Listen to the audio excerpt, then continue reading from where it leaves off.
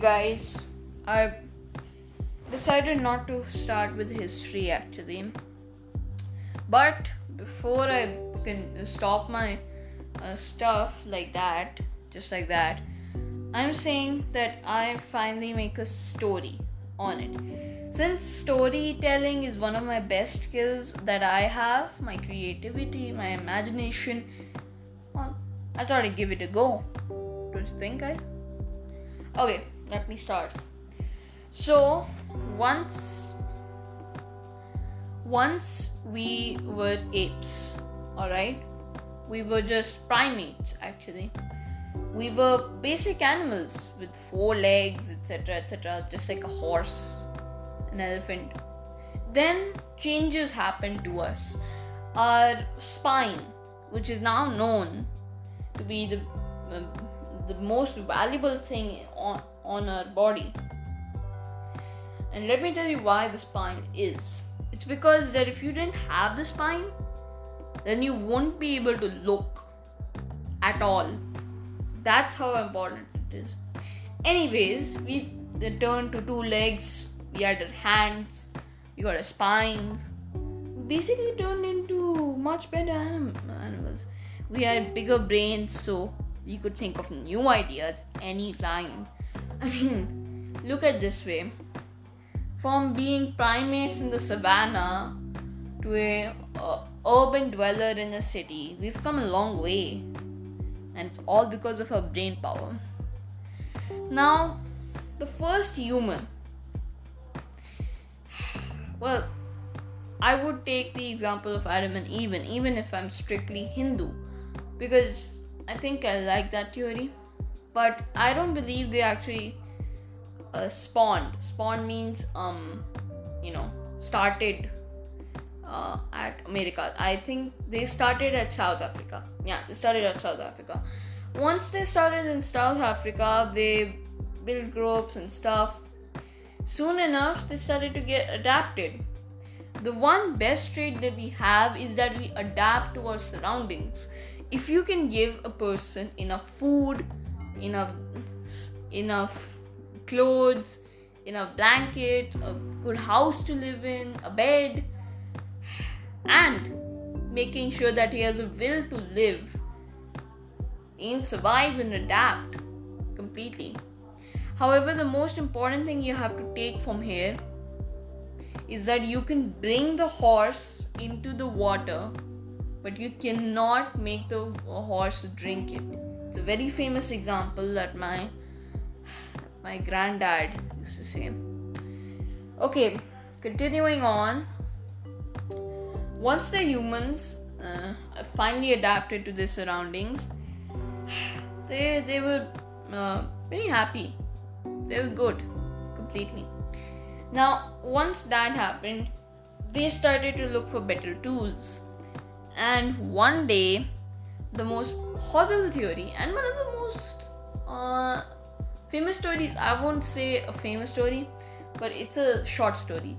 So, there's a man in the cave, okay, and he comes out of the jungle in one night. Thunder strikes the jungle and fire is there. Obviously, at the time, we didn't know fire was dangerous. So, he put his hand out.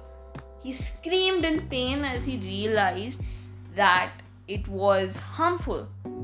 So, he stepped away. Then, he, yesterday or tomorrow, was taking rocks and, thrashing them against each other. Then, a little flint came out. A small light.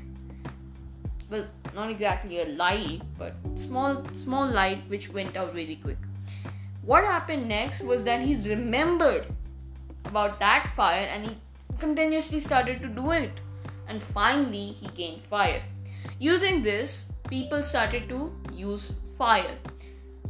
Now, fire, well, most of you know this, but I'm just going to give you a recap. They help us to protect us from animals because animals are afraid of fire. They help us cook food, etc. Okay? Once you do that, once the food is cooked, once everything is done, they lived a better life at the very least. Then they made the stone tools and they started to hunt. But then the Ice Age came. In that Ice Age, we developed the bow. But an honorary mention should be the sling, as it is one of the earliest forms of ranged weapons. Yeah, many people say that bow is the first ranged weapon, but that is actually incorrect. Before the bow, there was the slingshots. You guys have that right now, don't you kids? Some of you must have had them. They're upgraded, but used to people in the savannah use them. Then it was upgraded to a bow, like that. Continuing on, that happened and they finally found iron. At this point, at the Iron Age, they were in agricultural based societies, and this is where things get so interesting.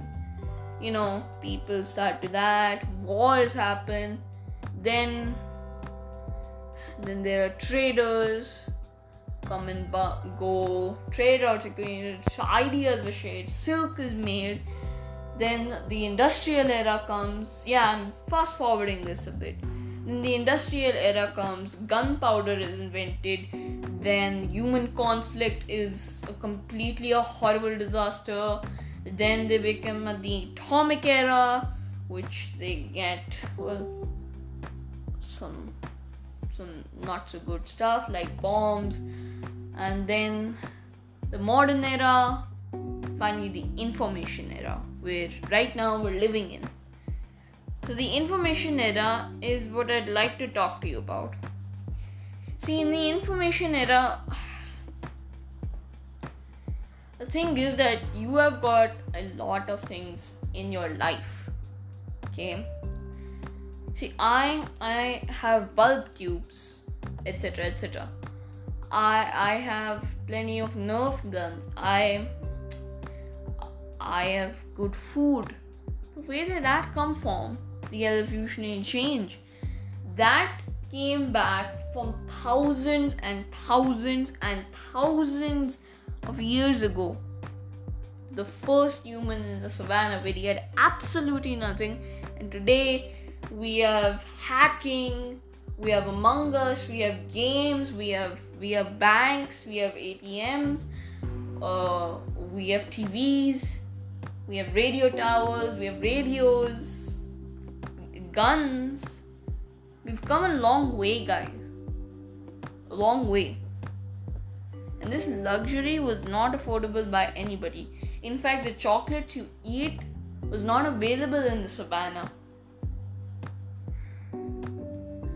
Now, that's the story. So I'll say bye now. Bye.